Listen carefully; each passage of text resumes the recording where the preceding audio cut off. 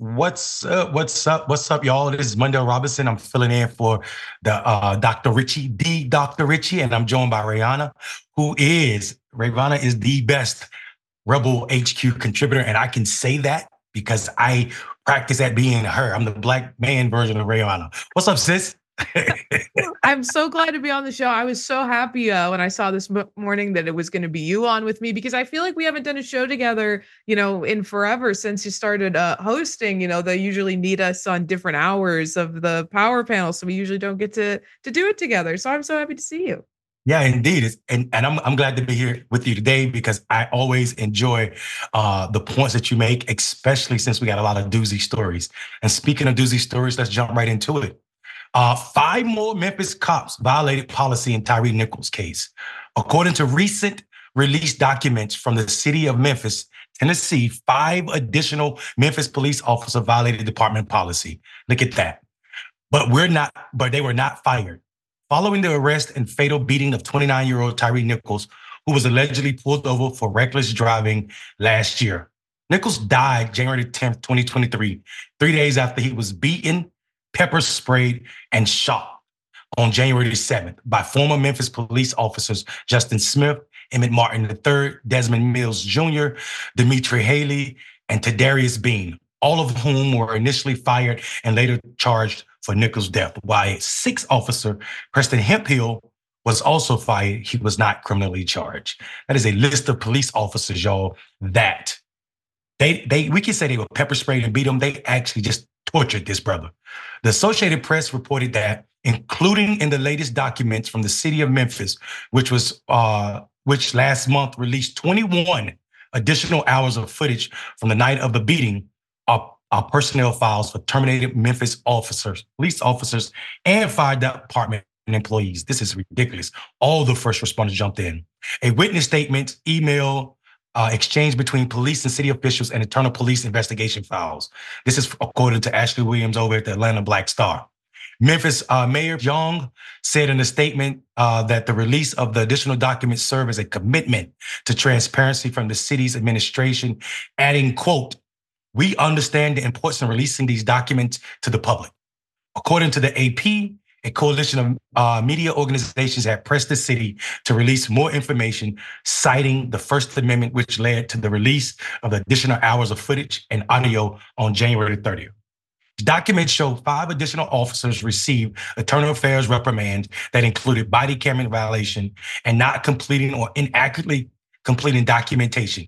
It also showed that the officer who were involved or who were arrested, Haley Bean, Martin Mills, and Justin Smith, were tested for drugs, and their boots were collected for evidence. Hemphill also had to be urine tested for drugs, the documents show. Again, this is Ashley at Atlanta Black Star. Going on, there's more, y'all. An internal investigative report from shortly before midnight on January 7th showed Nichols was hospitalized on a ventilator in the ICU and had a bump on his head. As noted in the report, Nichols was reportedly with Lieutenant Dwayne Smith, who is pictured here, at the hospital. Smith was the supervisor on the scene who was allowed to retire. Listen to this, allowed to retire before he was fired. Let's just stop right here for a second. Ravana, I know the mayor of Memphis, and this is absolutely the damning part to me. To say that the city is being transparent is absolutely fanciful with words, and I would just go as far as saying it's a lie. Because if you were being transparent, you wouldn't need a coalition of media organizations pressing you to release those documents, and to find out now that the police in Memphis are not just watching people beat people. It's the police department, it's the fire department, and other first responders. And now we have five new people introduced into this case who were not charged. This is absolutely ridiculous. What say you? I mean, it's completely disturbing, and it just shows a complete lack of accountability from the not just the police department, but a culture of lacking accountability in Memphis. In these public services, what should be jobs that are meant to be serving the people, they're refusing to be accountable to those individuals. And I think it's what's really disturbing is, when they murdered Tyree Nichols, I'm not afraid to say that it was a murder. They murdered him. the video was released shortly after, and we all saw it, and there was a lot of public outrage briefly.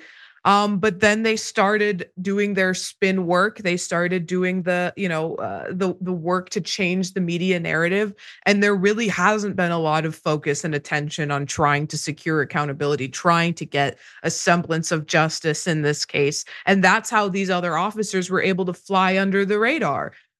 Because that's and it's important that and shows like this one and others on the network at TYT and activists online have been trying to to point this out and trying to keep attention on not just this murder but all tons of other instances of police brutality and violent police murders to get full accountability.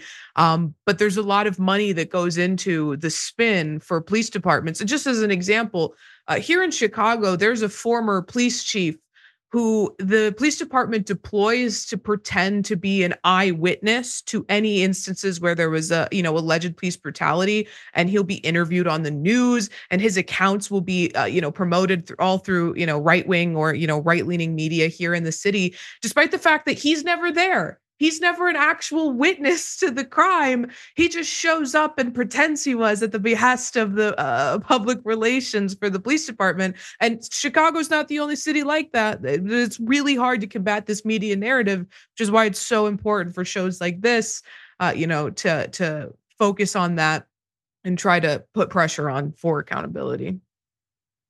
Yeah, I mean, you're absolutely right. And the lack of accountability and the spin didn't even take 2 weeks or a month to start. It started that night. Because per the documents, one of the officers, Smith, told Rovon Wells, who was Nichols' mother, at her home that Nichols was intoxicated and asked if he was known to take any narcotics. Wells, this is Nichols' mother, said he occasionally smoked a little marijuana, to which Smith responded, well, nah, he owns something else than marijuana. According to the documents, he also told the mother during the conversation that Nichols was with paramedics and was going to jail on a DUI charge. Again, that's according to the Atlanta Black Star. However, a statement from Hemphill in the report, ain't nothing in the car. I quote that, ain't nothing in the car. So I don't know why or what he was trying to hide or just own something, seemed to contradict court filings from the officer's defense attorneys alleging that there were hallucinogens, substance, along with stolen credit cards and debit cards in Nichols' car. This is according to the commercial appeal. Listen, a witness who told investigators about what she saw the night Nichols was beaten or got beat, or we should say murdered, right? Even though it was 3 days later. She said she saw the police activity outside of her home on the street where we never really have anything happen.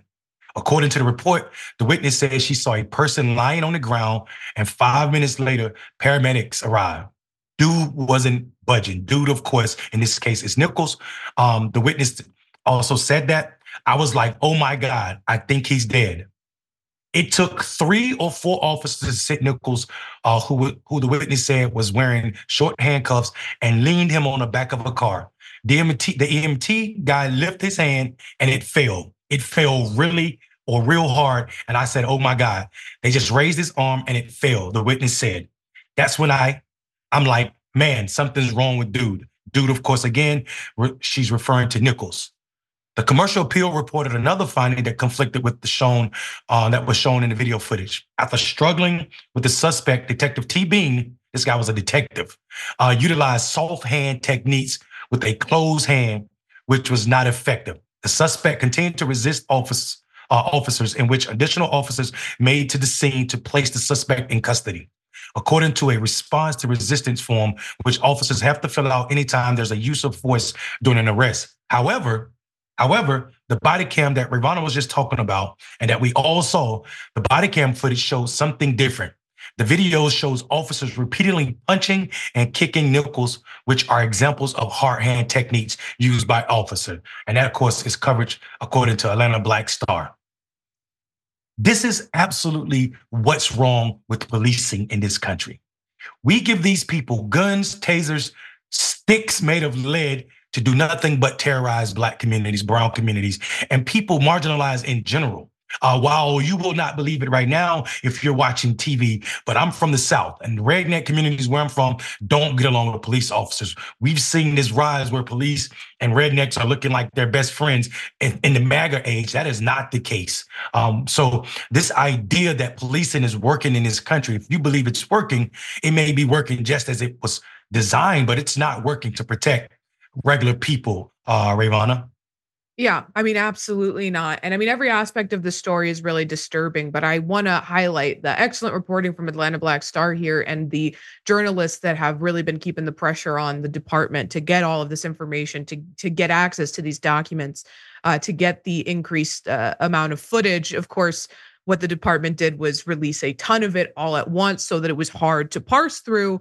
But regardless, these journalists put in the time and the effort to get this information to us. And at a time where, the field of journalism is suffering major layoffs, entire media organizations are shutting down. It's so important that we all support journalism and we support this type of news media so that we can continue to hold these people to account, because this is one of the few ways that people get justice in this country. When we have a corrupt legal system, we have a corrupt system of policing, that is these outlets like Atlanta Black Star. And it is shows like indisputable that when we can shine a light on these issues, sometimes we actually are able to see accountability and justice.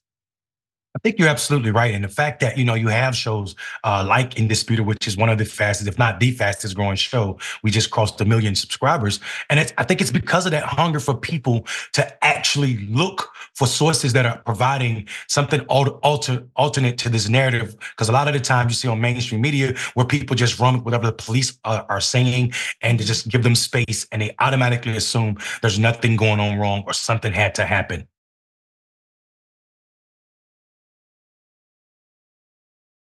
A North Carolina school doors was decorated with colored and white for Black History Month. That's right, y'all. You're looking at something that was not from 1947. Per News One, West Charlotte High School in North Carolina has been reprimanded by its school district for having a pair of doors inside the buildings decorated as being colored and white entrances last week in a Black History Month commemoration going wrong. The rival photo on the door show a makeshift sign above them reading Sears Department Store 1930. I don't know who the hell thought this was a good idea, but this is just tragic beyond tragic. While there was no context provided with the photo, if any of the annual Black History failures are in any indication, teachers and or administrators at West Charlotte High School apparently thought it would be a good idea to show its students what racial segregation was like in a state with a history of resisting the racial integration of schools. And of course, that is according to News One editor. Per WCCB TV News, Charlotte-Mecklenburg Schools, which oversees West Charlotte, stated, the school district is required to provide social studies and history lessons to all of our students in an age-appropriate manner. Well, this ain't it. Teachers at West Charlotte High School decorated doors that displayed inappropriate content. This activity is not aligned to state standards or with CMS curriculum and approved lesson plans. This is, of course, a statement from the Charlotte-Mecklenburg schools, according to WCCB TV. They continued, once school leadership was made aware of the doors, here come the minimizing of trauma. Watch this. Once school leadership was made aware of the doors, the displays were immediately removed. This happened over a course of a few hours in one day on February 14, 2024. Moving forward, the district teachers will be retrained in the specific social study curriculum practices that can be utilized in lesson plans to teach students. Again, this is a statement from Charlotte-Mecklenburg School. And of course, this isn't the first time a so-called school Black History Month lesson had stirred outrage. Or last year, a Miami preschool came under fire for putting toddlers in blackface. And the parents only found out after photos of the school or the children were sent in a group chat. Look at this picture. This picture you're looking at, of course, is from CNN. And it also, last year, taken in several steps further, this is ridiculous. Ohio Middle School decided it was a good idea for educational purposes to show an image of an orangutan eating watermelon displayed on green screen behind students reading Black historical facts to recognize Black History Month. That again is, of course, according to News One editor. Those incidents follow a New York school which apologized for serving fried chicken and watermelon. My God, for a Black History Month lunch, a Black History Month lunch, and students at a Philadelphia Catholic school being disciplined for participating in a racist blackface video in February. I tell you what, guys, bring Rayvana up with me. I'm telling you, all of this indoctrination that the Republicans are talking about, the reason that they need these moms who don't have school students in school districts to take over schools because people are being indoctrinated, I'm not seeing it. All I'm saying is a continuation of a miseducation of America, not just of Black students, but on Black history in general. The fact that we get the shortest month, we got an extra day this year, but the fact that we get the shortest month to teach kids about Black history and then it's done in this horrible manner is absolutely disgusting, Ravana. Yeah, I mean, it is disturbing. And then you'll have the right wing response to that, which is, what about White History Month, which incidentally happens to be every other month of the year in our American education system? I will say this coming out of West Charlotte High School is severely disappointing because West Charlotte High School is one of the only high schools that's still functioning that served Black students during the era of segregation. It has a rich history as being involved with, desegregation. It played an essential role in the busing programs to integrate schools. This is a school that was used as a model to show other schools how busing can be successful. And then obviously that success led to a Supreme Court deciding that they didn't need to do busing anymore. They didn't need to follow these models anymore because it's over. We solved it. And then there was regression, as there was all over the country.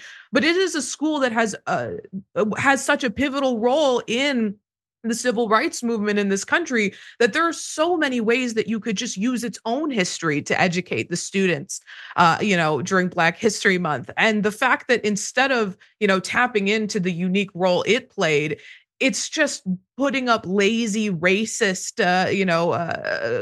segregation examples that serve no function as to actually educating the students about, Black history this month. It's just, again, it's just lazy racism. And it's something, we've covered so many different stories just in my 3 years here on TYT of schools doing mock slave auctions to demonstrate the ills of slavery and forcing the Black students in the classrooms to stand up and be sold at a mock auction as if that's a good way to educate these students. I mean, surely there are hands-on learning methods that we could deploy that aren't horrifically racist. It feels in the core of it, it just feels bigoted and very lazy from the school staff, the teachers that did this. I mean, truly despicable. Yeah, it is despicable, and it's not just the school systems that are doing it. We also see it with students, and students that are old enough to know better, right? In this picture here from Coco Zena on X, formerly known as Twitter, we see in Philadelphia a group of female students laughed and filmed as one of them had blackface on, while the other one sprayed her in the face with possible hairspray, calling her a slave. So we know that this country had this untreated wound, America's original sin, right? Is still plaguing this country. And I think it will, because until we are realistic about addressing the problem of racism in this country, we saw a wonderful model on how to do it in Germany, right? Germany has they're the closest place to coming to really recognizing what truth and reconciliation looks like. And we've not had that level of reconciliation or reparations, and I shouldn't say and reparations for what Black people endured and endure in this country as it pertains to our history, our legacy in this country, and so much more. Ravon, I'll give you the last word on this. Yeah, I mean, just in reference to the story about out of Philadelphia, I'll just say, some people act as though we shouldn't put a focus on, racist activities if they're done by children. But how else are you ever going to correct that action? These people need to learn that actions have consequences, and these are learned behaviors. No one is born racist. No one comes out the womb with racial prejudice. They learn that in the environment they grow up in. So, to highlight these instances where it's other students who are being racist bullies and perpetuating racism is really to also put a focus on that community and their households that accept this behavior. And particularly, I don't think that specific instance was, but in other instances, it's happening at the school, and that shows a culture of the school accepting that racist behavior, the teachers accepting that racist behavior, and there's no way to solve it if it isn't called out. And that is a fact. We're going to take a break right now. And in the words of the greatest poet and most educated person I know, Dr. Ritchie, stick and stay.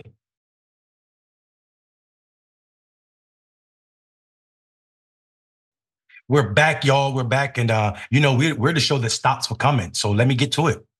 Over 9,000 TYT member said, thank you for being a member, first of all. When those police reports say continue to resist, they mean didn't succumb to our attacks. That is absolutely correct. And we can't even minimize that. That is a fact. We see so often where people are arrested for resisting arrest, and that's the only charge they get. It is almost like a catch-all. It's a way that they can do whatever they want to with you. Ravana, I see you nodding your head. I would love to hear what you think about that. Yeah, I mean, absolutely, that is the case, and we'll see it deployed so often when the police have obviously engaged in egregious act of violence against the individual, and they realize afterwards, or knew from the start, that they weren't going to be able to pin anything on them that would stick, and they know that sometimes even the resisting arrest charge won't stick, but that's a good way for them to cover their asses, when they go to write up their report. Yeah, it's usually let me say this in a copacetic way with the standards for TV. It's usually a bull crap charge.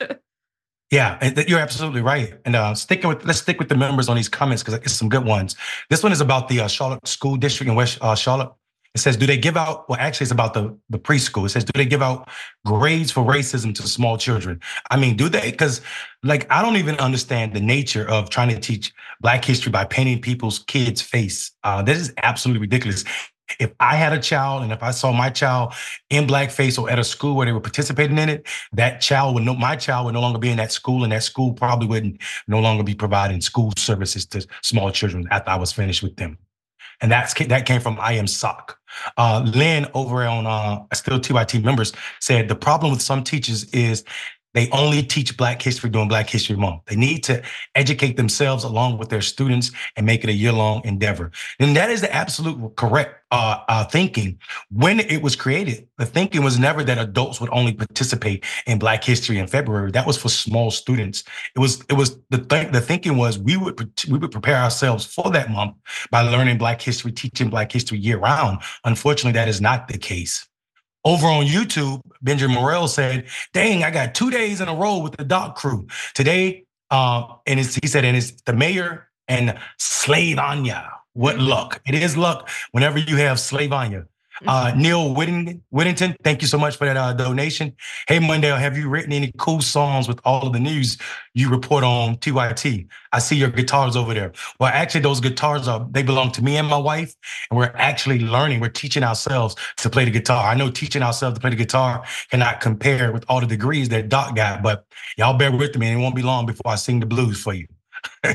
America give you those space. We're going to go down to some of the YouTube members. Colin Owen said, we want to welcome you to Indisputable, and thank you for becoming a member.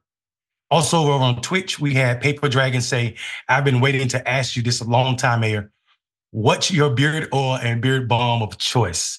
I only use Evan Allen. It's a great company. Be sure to support small Black-owned company. They're doing great things, and their products never let you down. Beard oil and also shampoo and conditioning as well. Make sure you're using those products, y'all, if you want your gray beard not to be so rough. Let's get into the show, and what better way to get back to the show than wishing a Karen Wood. You want to call the police on them for having a barbecue on a Sunday. I feel free! Back off! I'm going to tell them there's an African-American man threatening my life. If you're refunding my money, you have to give me cash. You guys pay with debit, right? You guys pay with the debit, right? It doesn't matter. It doesn't matter, sir. If you're telling me, it doesn't matter, sir. If you're telling me you're not giving me my food, I want my money back. I didn't say that. I'm not giving you your food. I just request you guys to fresh food, right? This isn't fresh. I don't want to park. Celebrity McDonald's. This is Edmonton, Alberta, girl. Okay? I'm not You're parking. In Edmonton. Where are you from? Parking my car. Where are you from? English. Where are you from? Get a career. Seriously? Do something for your life. Seriously? You're so sad. It's Seriously? Seriously? Now, anyways, grab us some food. Okay, I was so nice to you guys. Why are you using that word for me? I don't even know why you're talking to the passenger of my vehicle when I ordered the food at the window, and I'm telling you that I don't want to park in reserve stall number 2. And they are using F word for me like single time. You guys listen to her. You're telling me that you want me to park. This isn't Celebrity McDonald's. Where is this place? Where is Celebrity McDonald's? I've never heard of that. Like beyond that, and I'm smiling, but I'm smiling to keep from getting the show kicked off from air from what I really want to say, because they were literally terrorizing this young lady in a way that was absolutely disgusting. The microaggression, where are you from? That question lined you up to be a racist. Whenever you ask someone where they're from, you're assuming they're not from where you are. And the idea that she don't speak English when she's speaking English directly to them is disgusting. And then the play with her in this manner is absolutely disgusting. I think I'm frustrated with it, Ravon. I don't even know what you feel. I mean, it is, first of all, the audacity to say, where are you from when you're living on stolen land in Canada, as that white couple in the car is really hypocritical and despicable. But there is just such a Karen mentality where you are so entitled, really, because that's what it's all about. Is everything is about me. I don't need to go park in stall number 2 when I pull up to the drive-through. You know, my the people who make my treats for me for despicably low wages need to have it ready to go. And one of the parts of the video, he's saying, like, I know you're just trying to hit your targets, right? I know you're just trying to get that number in for your job or whatever. So you tell me so you can get as many customers through as possible. It's like, yeah, because she's working a low wage job and doesn't want to get fired. Yeah, she wants to meet her targets and your food's not ready. So park your damn car, you ridiculous and racist people. Jesus. Yeah, and I mean, like, and don't even worry about it, because what Regana's talking about, we're gonna let you see it. Check out this tape right here. You're telling me that you want me to park. You're telling me that you want me to park because you're on a timer to make your time good at McDonald's. Of course. I don't care. I don't care about your time at McDonald's or how long it takes to make my food or about your timing. I ordered food. I want my food. If you're not giving my food, give me my money back. Of course. I'm giving money back. You guys tap your card. I lost. You guys tap your card. I lost my debit card. I'm sorry, I can't find it. My God, the lady just tapped on her phone. I know, but I lost it. I can't find it. No, I'm sorry. Cash back, sweetie. I'm not giving cash, girl. We're not moving. We have you all on camera. You're so disrespectful. I have a camera too. Whatever you guys said, F word for me. It's gonna be a big lawsuit tomorrow. Like, I'm telling you right now, I'm phoning my lawyer. Like, you and McDonald's is getting sued big time. Oh yeah. Seriously? 100%. Did I say something wrong to you guys? Your whole family's Not, gonna go back no, to nothing to do with me. I don't even know why you're talking to my passenger, but anyways. My family lives? Seriously? Well, shut up. You're having a meltdown. Work. You're here to get paid to get work. Get off the phone and work. Why are you? I do work. What are you doing? You but don't look work. at you guys. You guys don't listen to me at all. If you need a money back, I said you guys money. You tap your card to get your money back. Don't worry, I got 50,000 followers on Instagram. I'm gonna post this video. You're like, I don't care about it. You're like, this is going viral. Get my cash then. I want my cash. You didn't pay cash. You paid with the debit. It wasn't. Manager, you're a loser. I'm calling my lawyer. What lawyer? You don't have a lawyer. You're in the parking lot terrorizing this young lady. The idea that you told her to work, you won't even let her work. She's trying to work. She's trying to get the next people food out because it's prepared, and you ordered something. The idea that this guy tried to lie and say, I lost my card. She was like, you didn't use a card, sir. It was the lady's phone, but she don't want to tap her phone. It's absolutely disgusting. You're gonna get sued tomorrow, big time. This is Trump. Trump can't, this is Canadian Trump in a McDonald's drive-thru, big time. You're gonna get sued. No, you're not. And then he's right about one thing. He's definitely going viral, but not for his video, for him being in this video. This is disgusting behavior to the utmost. But check this out. This ain't even it. Watch how it ends. I don't have the phone. I'm sorry. That's the lady phone, right? You can tap it. She doesn't want to tap her phone. She wants the money. Wow, seriously, you guys. You can't rip me off for my money. Like, that's theft. I can phone the police. I can phone the police and have you charged with theft. You can call, sir. I will. I will. You can call right away. I will phone the police. Ravon, I'm not a genius or anything. You graduated from law school. It's just that. Absolutely not. I mean, I will say thank you to this guy for helping me check off so many squares on my Karen bingo card, because he hit all of the fan favorites. You know, he said he had a lawyer, which, by the way, unless you unless you're finding yourself frequently in litigation or you're a large corporation, you don't have a lawyer on retainer. Shut the hell up. He threatened to sue with no basis for suing. He threatened to call the cops. So that's 3 in a row. Just needed a couple more to harassing drive-through worker. That's a big one in the Karen industry. I mean, she's literally trying to give him his money back. And because he doesn't actually care about the money, he just wants to feel right. He just wants to harass, a service worker. Him and his girlfriend, wife, I don't know. They just want to tag team harass this woman. It's not about getting their money back. It's not even about getting their food at this point. It's attempting, as you pointed out, to go viral and then ending up going viral for the exact opposite reason. I mean, but it does go to show the fact that both of them are holding up their phones and recording, that they really, and I think this is the brain disease of Karenicity. They think they're in the right while they are sitting there harassing this woman, being racist to her, particularly the woman in the passenger seat. Then he says, "Don't talk to her," as if she wasn't just yelling at her and swearing at her. And they have to threaten to call the police because, again, in their minds, in their deeply corroded minds, they think that they're in the right and that other people will see this and think that they look good. Yeah, I think, and the problem for my soul is there's always this notion that authority is on my side as a Karen, right? Like, I'm gonna call the police. I've not done anything wrong, and you've wronged me. The wrong is you're sitting in this drive-through harassing this person trying to serve you.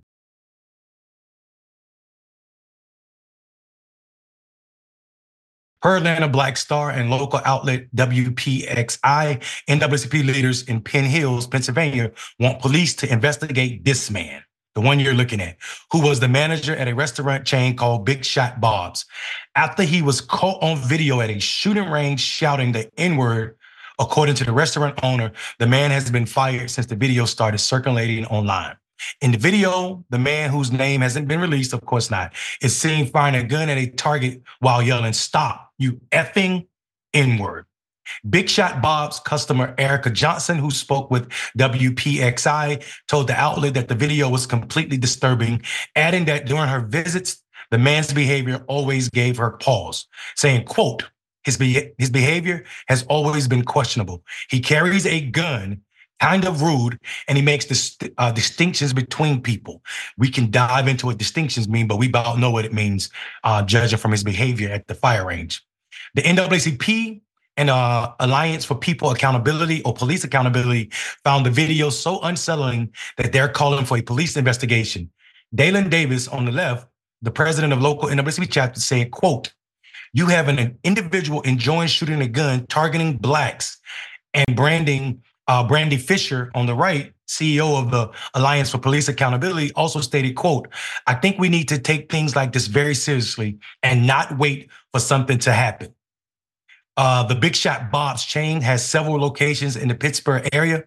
The shop in Penn Hill, situated right outside of Pittsburgh, is independently owned and operated.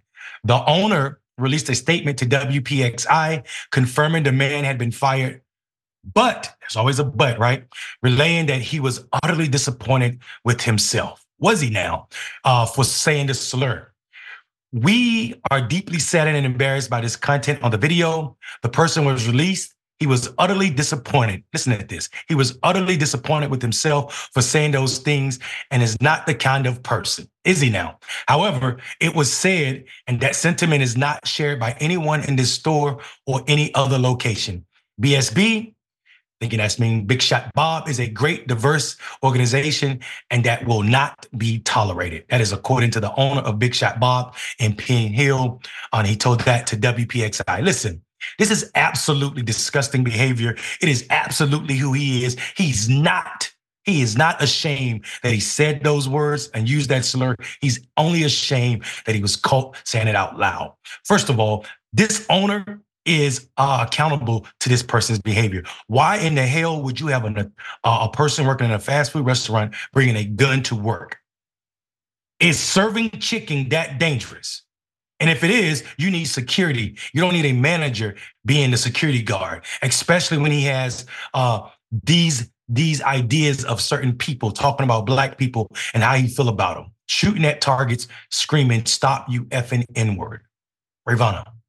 I mean, just after reading that statement, I think that BSB doesn't stand for a big shot Bob, but bullshoot Bob, because that is an absolutely ridiculous statement to put out. It wasn't some unfortunate accident.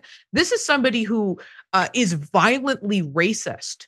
If you actually don't hold those beliefs in your heart, you will never find yourself yelling the N-word. It's actually quite simple. If you're not racist, there's no circumstance that is going to make you use a racial slur. Or if you're not bigoted, if you don't have, this violent prejudice, you will never, in some fit of rage or in any circumstance, find yourself using a slur, because it's not something that accidentally happens to you. If you say it in a moment of rage or in some moment of excitement, it's because you believe that. It's because that's something you say frequently or want to say frequently.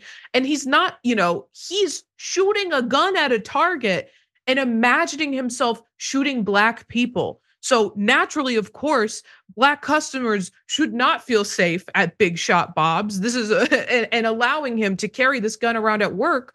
I mean, it feels like a threat to the black community that it was being served by this restaurant.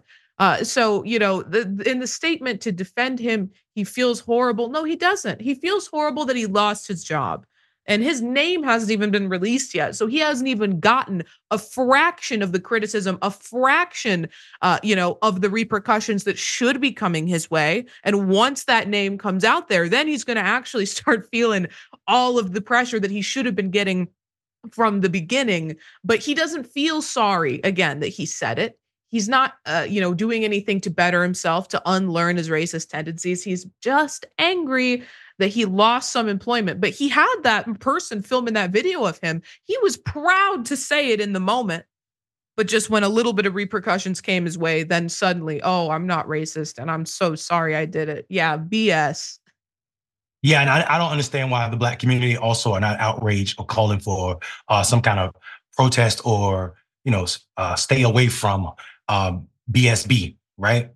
Because that statement was not an apology, not by a long shot. The idea that you said, the owner said he's not that person. No, he's absolutely that person. You all don't go away. We'll be right back.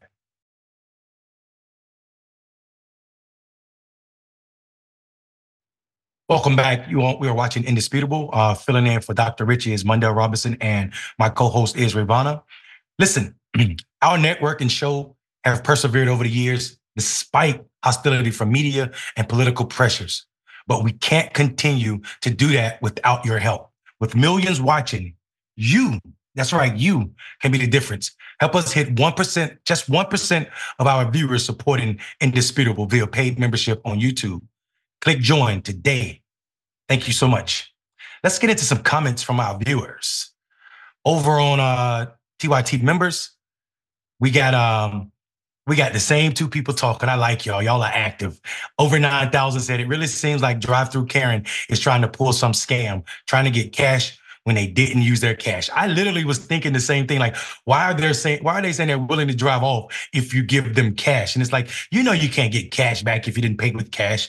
So I think you might be right. We should be checking and make sure that's her iPhone. Did she just steal somebody's phone? Ravana, what do you think? I mean, I was also thinking this sounds like a pretty common scam that, I'll be honest, some of my friends used to run back in high school, not at the drive-through at McDonald's, but returning clothes and asking for cash.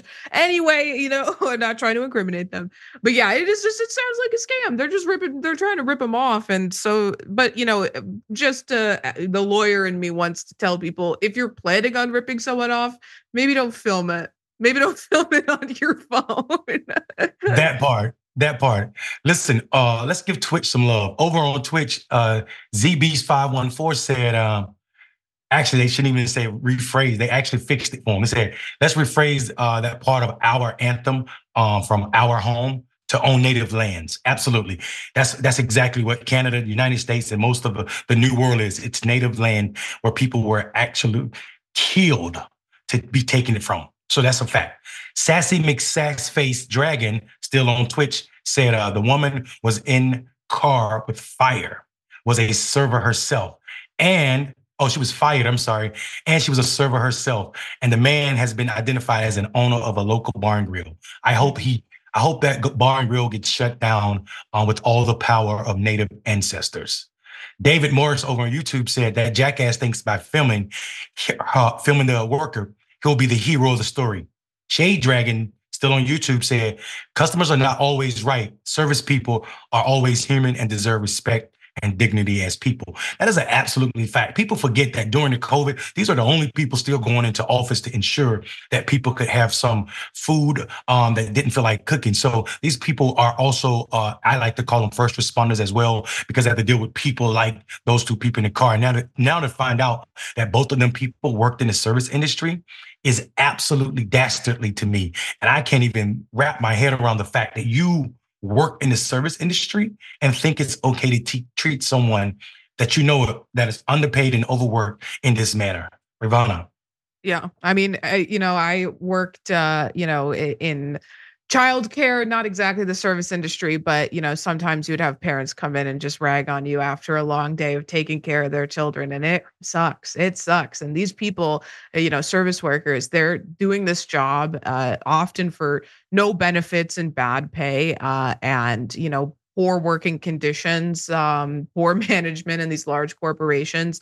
And then for you, some entitled word I cannot say on this show, but I'm thinking very hard, come through the drive-through to make their lives even more of a hell than it already was. I don't understand. Those people are truly menaces to society. You are breaking down our society by that type of asocial behavior. Yeah, and I think you're absolutely spot on with that. And to get back into the news, speaking of asocial behavior and people breaking down society, this next story is prime of that. A cop pranked 911 calls at another local police department. That's right, a cop pranked 911 calls at another local police department. In Alabama, a Montgomery police officer named Christopher Eugene Sansbury Jr., he's somebody's junior, is now on desk duty after allegedly making at least six calls to a police department in a different jurisdiction while on duty, falsely claiming to have witnessed an array of violent crimes. According to Prattville's police department, Prattville's police chief Mark Thompson said the motive remained unclear, but claimed that the defendant said he thought it was funny.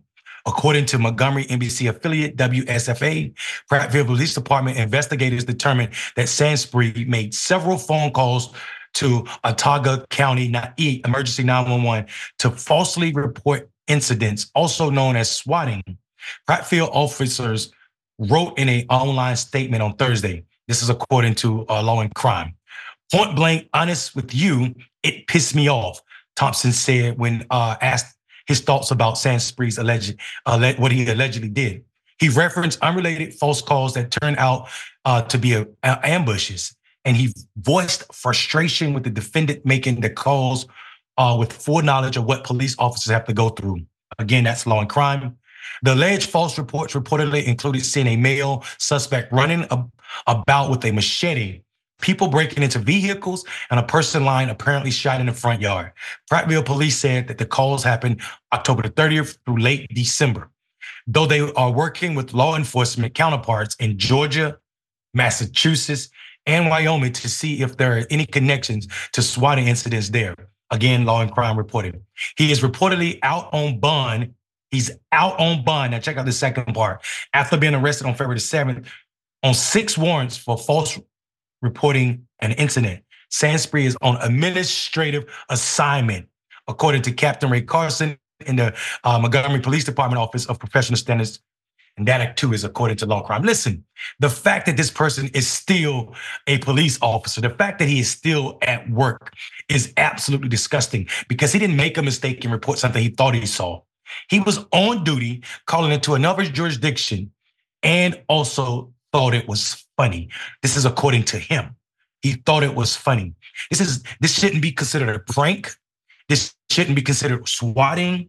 When police officers, actually, when anyone do it, it's dangerous. But when police officers do it, it is absolutely disgusting. And I would love to hear those calls and hear if he said he was a police officer from a different jurisdiction, because there should be other crimes associated with that. Ravana. Yeah, you're exactly right. There's nothing funny about this. It's not a prank. Swatting kills people. It has killed several people in the past. It's something that, we've seen a lot of people who are online influencers who get doxxed. It's weaponized against them, and it's weaponized against them to try to kill them. You are calling a gun to a scene, especially when the situations that you're describing are so serious. The ones that you fabricated are so serious. You're going to get a strong police response to that. And that means a lot of people with guns showing up to a scene. And if there's an innocent person there, they could lose their life. Nothing about it is funny. But this is a good opportunity to talk about is that this dumbass was given a gun and a license to kill by a police department, a gun and a license, which he still apparently retains because he's, been moved to administrative duty, but he is still a police officer, still getting his salary. He is still getting the full benefits of that job, despite the fact that he has been arrested and charged with a crime. And his only defense for his behavior, his conduct was, I thought it was funny. I just need people to think about what little effort goes into looking in the backgrounds of these individuals before they are hired as police officers, before, again, they're given a gun and a license to kill. This person should not have passed any sort of psychological exam, if there was one, if there was an actual meaningfully rigorous one, to become a police officer, to hold that position in society. And again, I just implore everybody watching to think about the hurdles you had to jump through to get the job you have, the background checks that you had to go through to get the job that you have. And chances are the job you have doesn't give you a gun and a license to kill. Even the checks we have to go through to become attorneys, because we are given a higher position of power in society. But we aren't given the means to kill somebody. But even we have to go through extremely rigorous background checks to get our license to practice law. They'll give any schmuck off the street, any idiot, the license to kill civilians and become a police officer. And that just goes to show that they don't actually care about serving and protecting their communities. If they did, they would want the best and the brightest. They would want the people that they know could handle the job, not some idiot who's laughing while he's wasting police resources at a different department and potentially killing somebody in the process. Absolutely. And listen, I also think we need to rethink using the word allegedly, right? This is bad police language. This man has admitted to doing it and said it was funny. Right? This is not someone who is disputing the act. He didn't dispute that. He literally said it was funny. And that was the reason he did it. No other reason, just that it was funny. This is absolutely disgusting. And the fact that they are checking with other states means that there's some evidence leading that he might have done this in other states to other people. And we need to know the outcome of that. And instead of them sending him home without a job, they just let him come work an easier shift and give him the same pay. This is beyond dangerous. This is predatory. And speaking of predatory cops, this next story is absolutely disgusting.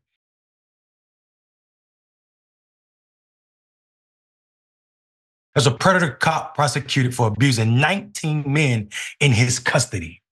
In St. Louis, Marcellus Blackwell, a former St. Louis police officer, has been slammed with a 36-count indictment after a group of men came forward accusing Blackwell of groping, sodomizing, and other cruel claims of sexual abuse. Look, this is his picture right here. Blackwell exposure began back in June when he was arrested for sexually assaulting a man whom he handcuffed near a high school court, records show. In September, he was indicted in the federal court on 16 felonies after being accused of groping 8 men he'd detained. Soon, more victims came out to share their experiences and expanded, my God, the list of counts. This is according to the Root. The federal indictment includes graphic details of instances in which men accused Blackwell of sodomizing them with his finger and filling up under their clothing without the intent to do a police search. Authorities say they recovered a slew of video and photo evidence of these allegation encounters of his personal and work phone. My God, on his work phone. Some of those photos appeared to be taken covertly in areas like elevators or bathrooms, according to court documents, still sticking with the root. How he tried to cover up his crimes? The defendant, acting in relation to and in contemplation of a matter within the jurisdiction of the Federal Bureau of Investigation, an agency of the United States, knowingly altered, concealed, covered up, and falsified a record with the intent to impede, obstruct, and influence the investigation and proper administration of that matter. Specifically, the defendant knowingly altered, concealed, covered up, and falsified a NCPC record by including a false statement in his written report of the arrest. And that's what the document read, according to the rule. Blackwell worked for the North County Police Cooperative for just over a year until the men started coming forward with their testimonies per the St. Louis Post-Dispatch. He resigned. How? Following the first indictment. Now he's facing 19 counts of deprivation of rights under color of law and 17 counts of altering records in a federal investigation. The FBI in St. Louis encouraged anyone to dial 314-589-2682 to reach a hotline for any more people who wish to come forth about their encounters with the former cop. And that's according to the rule. I don't even know what to say about this, except for my God. First of all, why in the hell are police officers taking people in the bathroom? Where and how did anybody allow that to happen without any questions arising? This man was so brave that he didn't just use his personal phone. He used his work phone, which could be subjected to information requests at any given time. This is a disgusting behavior, and we need to know if any other cops knew about this, or why in the hell was he so comfortable using police property to do this, Ravana? Yeah, I mean, it definitely, the extent to which he was abusing his position of power suggests that, there needs to be an investigation, not just into him, but into the culture of the department that allowed this to go on for, a full year before it was revealed, and only because of the bravery of the victims who came forward and reported his misconduct. Now, I do want to say, I think that the right wing in America has done a really good job at rewriting what sexual assault is in terms more favorable to their particularly misogynistic agenda. But they'll frame it as a crime of wanting to have sex with someone who doesn't want to have sex with you, which it is not. It is a crime of power. And that's why, in this case, we see him in a position of power, abusing it to rape, to sexually assault, and to molest these individuals, who were men under his protection, or supposed to be under his protection. Not because, he might be a gay person or anything like that, but it is a crime of, getting off to you abusing your power. That's what at the heart of sexual assault is. It is a crime of power abuse. And that's why we see it a lot in prisons, and we see it, in police departments. But also, he probably thought he could get away with it because there's a shame to the victims that they often feel when coming forward. Particularly, if you've been abused by another man, an embarrassment that is wrong, and no one should be forced to feel it, but it's been perpetuated in our society. So you often find that men who are the victims of sexual assault by other men are less likely to come forward about it. Because of that, the perpetuation of that stigma, that shame, despite the fact that they are victims and they were absolutely so brave to come forward and tell their stories, especially, being individuals who are, some of them incarcerated, who are under arrest, who are supposed to, be under police protection to some extent, or in their care, as it were. That they know that the system could then turn around and abuse them further just for coming forward with their stories and the crimes that were committed against them. So they're absolutely brave. And, they should be further protected down the line from, potential retaliation from police departments for, stepping forward and sharing their stories. No, you're absolutely right. And it's so disgusting to me that, people can't, like you said, make this about power, and which it is. It's all it's about. And we should not missed the moment right now to announce that. I mean, well, not even announce, acknowledge what it means to be a woman in the hands of these people with this much power over you, this much dominion over you. We see when women are transferred, they're more likely to be sexually assaulted by police officers or correctional officers. So this just highlight what it means to be in that much custody when people have the right to have dominion over you. And it's absolutely something that this society, our society, need to be working on and trying to figure out in a real way. Stick and stay. We'll be back.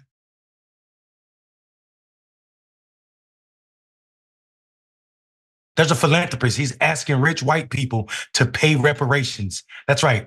Per Atlanta Black Star, New York philanthropist Ed Mitzen, author of Wealthy and White, Why Guys Like Me Have to Show Up and Step Up and Give Others a Hand Up, told CNN this week he was deeply moved by the ongoing legal plight of the last 3 living survivors of the 1921 Tulsa Race Massacre, leading him to donate $3 million in 2022 to help them. While he criticized public officials in Oklahoma for stalling compensation efforts, Mitzen called on other wealthy white Americans to contribute to reparations, citing the lack of action from state and federal governments. That is powerful. Here's the CNN interview about that.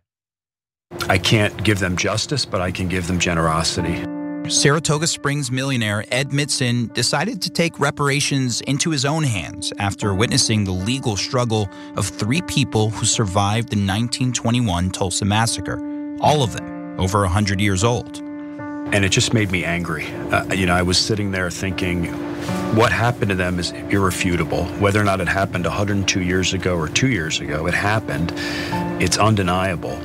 And it felt to me like the government out there was trying to run the clock out on these folks. And I just felt like I'm in a position that I can make their lives a little bit better so that they know that whenever it's their time to leave this earth, they know that their families are a little bit better off today than they were yesterday. I think a lot of people look at issues like reparations, they look at those issues as black issues. Right. You feel that they're not just black issues, these are American issues. Absolutely. And I think that many folks fear that if other people rise up, that they're going to somehow get pushed down. And it's not a zero-sum game. If we can get everybody up the curve, we're a much better country for it. And I truly believe that it's our responsibility in the white community to look at ourselves and look at the advantages that we've had and try to give those same advantages to other people that have been left behind. Yeah, I don't know why it's so hard for our federal government to act on what that last statement he just said. It's not like America doesn't have a history of reparations. There's just no history of reparations for black people. America helped set up the Nuremberg trials, right? America also paid Japanese Americans, rightfully so, for putting them in internment camps. So it's not like we don't have a history. We know what to do. It's just that we're not willing to do it. 2 years ago, Mitten's New York-based nonprofit Business for Good donated $1 million to each of the aging survivors. While no federal, state, or local government entities has still never paid a cent to the descendants of Tulsa victims whose entire livelihood were wiped out 100 years ago. The last 3 survivors, Viola Fletcher, who's 109 years old, wow, Leslie Benfield Randall, 108 years old, and Hugh Van Ellis Sr., who died in October at the age of 102, filed their initial reparation lawsuit in 2020, nearly a century after one of the worst episodes of racial violence in U.S. history. I need to stop and pause right here. People, the tragedy is, this is for a few reasons. I hate when people call Tulsa Black Wall Street. For anybody to know anything about Wall Street wealth, the name of Wall Street is where in New York, the first street, the original slave auctioning block was. So referring to what they were doing in Tulsa as something as exploitive as selling slaves is absolutely horrible to me. What Tulsa was, people 102 years, 103 years ago now, in the face of the most racist institutions, talking about America, was still finding a way to thrive. That's what Tulsa was. That was not Wall Street. That is still not Wall Street. Wall Street today is still about a grift. That is not what was happening with these people. They were building and created wealth by surviving up as a community. And Rayvon, I think it's important that we acknowledge that difference. And this is why I never refer to Tulsa as Black Wall Street or any of other communities throughout America that suffered the same tragedy. Yeah, absolutely. It is definitely ignoring the history of what Wall Street is. And And even if you're just looking at modern Wall Street, it's a corrupt institution that has a pretty bad reputation. And so, applying that nickname to it is just not, accurate at all. I will say it's really, sad that these victims had to live, and God bless. Hopefully, we all are able to, live that long in our lives. But they had to live, 100 years after that they suffered that horrific tragedy to get something out of it. And it wasn't even from the state. It wasn't from the government of this country. It was from one man who, happened to feel moved to, give back to them.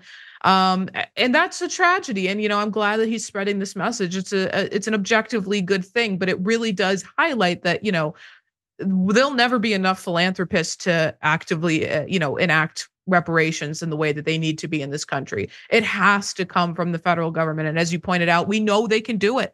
They gave reparations in the past to the victims of Japanese internment, but they also gave reparations to slave owners in this country. But we can't give reparations to the actual victims of slavery and their descendants. And we know for a fact still suffer the repercussions and still feel the massive economic disparity and wealth disparity from as the direct result of slavery in this country. It should be a no-brainer, but the systemic racism runs so deep and it is ingrained, and the response to it is the pushback is always so stupid. I didn't own a slave, so why should I have to pay? Well, first of all, you as an individual white person in this country are not handing $20 to a black person. That's not what the reparations is. It's not what people are asking for. But also you have reaped benefits as a white person in this country from the system of slavery, particularly in, as he's pointing out, the wealthy white people in this country, most of them directly in their family lineage gained that wealth through the institution of slavery in this country, and to the detriment of Black Americans. And so that's a little bit of a different circumstance, but everyone's paying into taxes.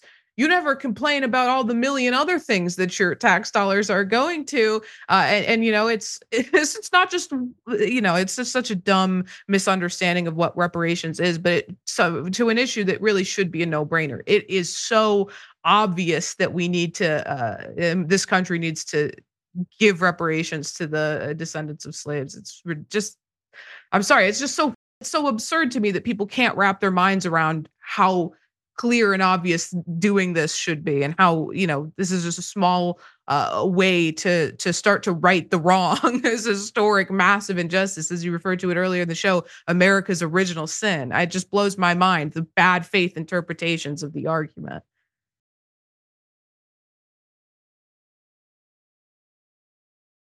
I think it's important that people understand interest. And if everybody can wrap their head around interest, then you understand how you benefited and how this country has set up Black people to fail and not have as much wealth as other folk, especially those slave owners. And I would say, as a good starting point for Black History Month for many people, you should really look at what Ravana was talking about when she said slave owners were paid reparations, because every slave they lost, they definitely got money from the government about that. So Atlanta Black Star continued to cover this, and they said, modern courts have persistently denied any payouts to the descendants due to the long time that has passed since the massacre, as demonstrated in 2005 when the U.S. Supreme Court declined to hear a reparations appeal from tussle victims. No other domestic nonprofit entity has ever stepped up on reparations in a big way like Mittens have, with many conservative lawmakers wanting to turn the page on the country's racial or racist history. You can't turn the page on the racist history when we're still dealing with it. Atlanta Black Star continued and said, more than 20 years ago, Tulsa commissioned a study that determined more than 1,000 homes and businesses were destroyed as the Black financial district was ransacked, while the financial toll on the damages was estimated at $27 million in today's dollar. But when the 2020 case was reexamined through the 10th Circuit Court of Appeals, it was too late, as the statute of limitation had passed for survivors to file a lawsuit against the state of Oklahoma. Black Star went on to say a new reparations lawsuit was filed in March 2021 and proceeded for more than 2 years before it was dismissed by a lower court last summer, prompting the appeal courts currently before the Oklahoma Supreme Court. The civil action named the city of Tulsa, Tulsa County Sheriff, county commissioners, and the Oklahoma Military Department of Defendants, or as defendants, sorry. And that, of course, like I said, was according to Black Star. Previously, Tulsa County District Court Judge Carolyn Wall allowed the lawsuit to move forward in 2022, but she dismissed the case in July 2023 after the city attorney successfully argued that simply by being connected to a historical event does not provide a person with unlimited rights to seek compensation from any project in any way related to that historical event.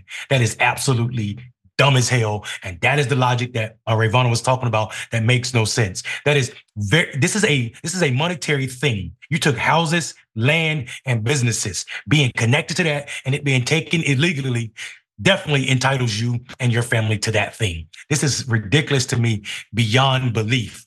Atlanta Black Star went on to say that Wall made, talking about the judge, made the ruling despite the appeal, noting the advanced ages of the plaintiffs while asking the court to give the survivors an opportunity before they die. And there are no other survivors of the massacre to take the stand, take an oath, and tell an Oklahoma court what has happened to them, their families, and their community. The ruling by the state highest court will ultimately determine whether the case is sent back to Judge Wall for trial. Again, that's according to Atlanta Black Star. The lawsuit claims violation of Oklahoma's public nuisance laws, arguing that the legacy of the massacre still impacts the Black community after more than a century, and they should recover from an unjust enrichment others gain from. That's a legal term that we're going to ask Rayvana to explain in a second. Illegal and unjust enrichment others gain from an exploitation of the massacre. Previously, Assistant Oklahoma Attorney General Kevin McClure disputed the claims in the current lawsuit, asserting that they were premised on conflicting historical facts. Conflicting historical facts. Are you kidding me? From over 100 years ago, and that the plaintiffs failed to properly allege how the Oklahoma Military Department created an ongoing public nuisance. Rayvana, this is gaslighting, institutional gaslighting. And this is what we mean about systemic racism. When you act in this manner, when all of these actors play their role to continue 100+ year terror on these last three surviving, it is absolutely disgusting, but it's also as American as apple pie. Mm-hmm, absolutely. And I just want to say, just to show the bad faith interpretations and legal arguments that were presented and the decision by the judge, the argument that was presented was that this would be some sort of novel legal concept that these individuals would be able to seek reparations for the injustice they suffered just because they had some connection to a historical event, and they claimed that it would be an unlimited right to do so, which is patently absurd. They weren't presenting a novel argument. They were seeking to be made whole for an injustice they suffered that inarguably, you can trace the unjust enrichment of the people who unjustly enriched themselves from the massacre, and you can trace how it affected these individuals detrimentally financially. And they did that. And they calculated that. This wasn't some far-reaching request. It wasn't, again, it would have been novel in rewarding reparations to Black Americans in this country, but it wasn't novel in the argument as it pertains to the law. This is how decisions are made every single day in courts as to financial restitution. So it is, and they rely on assuming that the people who are seeing this news won't know that information, and assuming that, when the story comes out, people will just accept the argument they presented as fact, but it's completely bad faith and just not accurate as to what they were requesting. So just despicable. I mean, I guess that's my word of the day with all these stories, but truly heinous stuff. And, the system of our legal system itself, the history of its racism cannot be overstated. I mean, founded and steeped in racism. Yeah, that's a fact. Like, let's just remind people real quick what we're talking about. The May 31st, 1921 massacre unfolded after a white mob falsely accused a young Black man of assaulting a white woman, leading to a confrontation that quickly escalated into bloodshed. The white mob, helped by the National Guard, attacked the prosperous Tulsa neighborhood of Greenwood and set it ablaze. As many as 300 Black citizens were reportedly killed and hundreds more injured. Nearly 10,000 people were left homeless amid the ruins of what happened or had been on one of the most profitable districts in the Midwest at the time. And Atlanta Black Star went on to say that in the years that followed, public officials sought to expunge any reference to the massacre in the city's historical record, while the survivors and their families never received a dime in compensation from the city or state.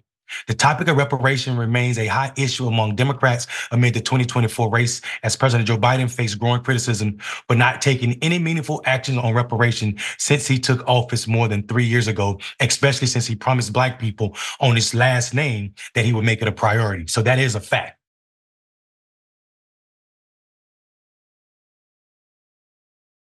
CDC has a $5 million scholarship for Tuskegee Airmen descendants.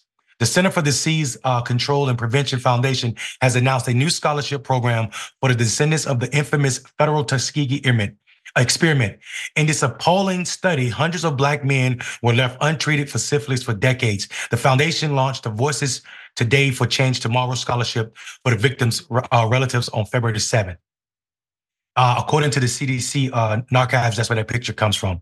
Now, the CDC Foundation, which describes itself as an independent nonprofit and the sole entity created by Congress to mobilize philanthropic and private sector resources to support the Centers for Disease Control and Prevention's critical health protection work, aims to raise $5 million for the Voices for Our Father's Legacy Foundation, created by descendants in 2014.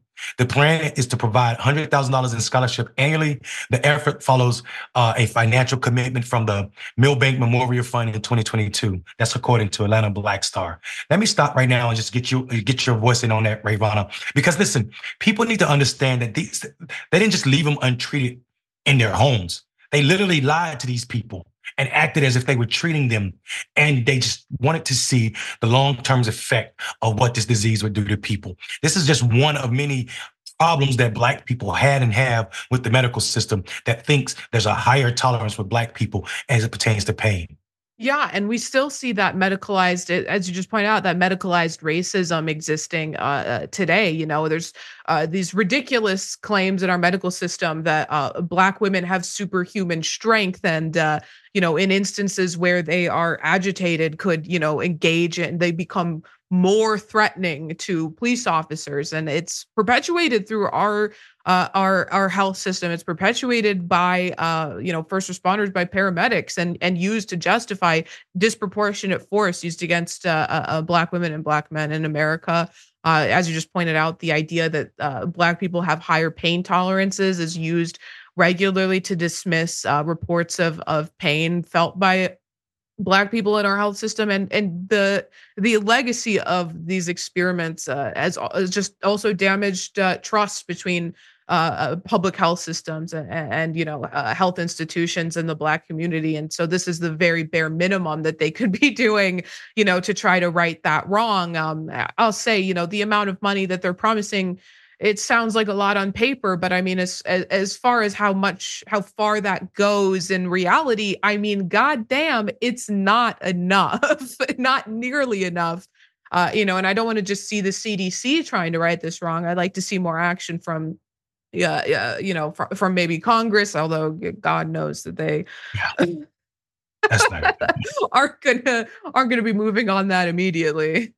Right, and if we can skip to the last graphic. Because I think people need to understand, we're not talking about something that happened ancient times. This is something that happened 7 years before I was born. The unethical study was halted shortly after a blockbuster story from the Associated Press in 1972.